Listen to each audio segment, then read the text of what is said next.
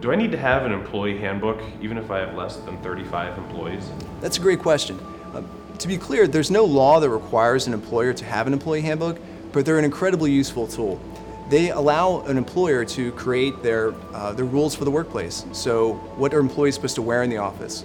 How are the employees supposed to behave when they're in the office? How many sick days or vacation days do the employees get?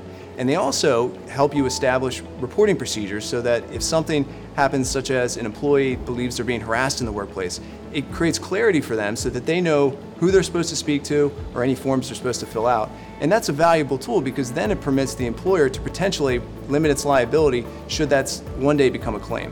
What should I do if one of my employees files a sexual harassment claim against another employee? Anytime you're faced with a sexual harassment claim, one of the most important things to do is to investigate immediately.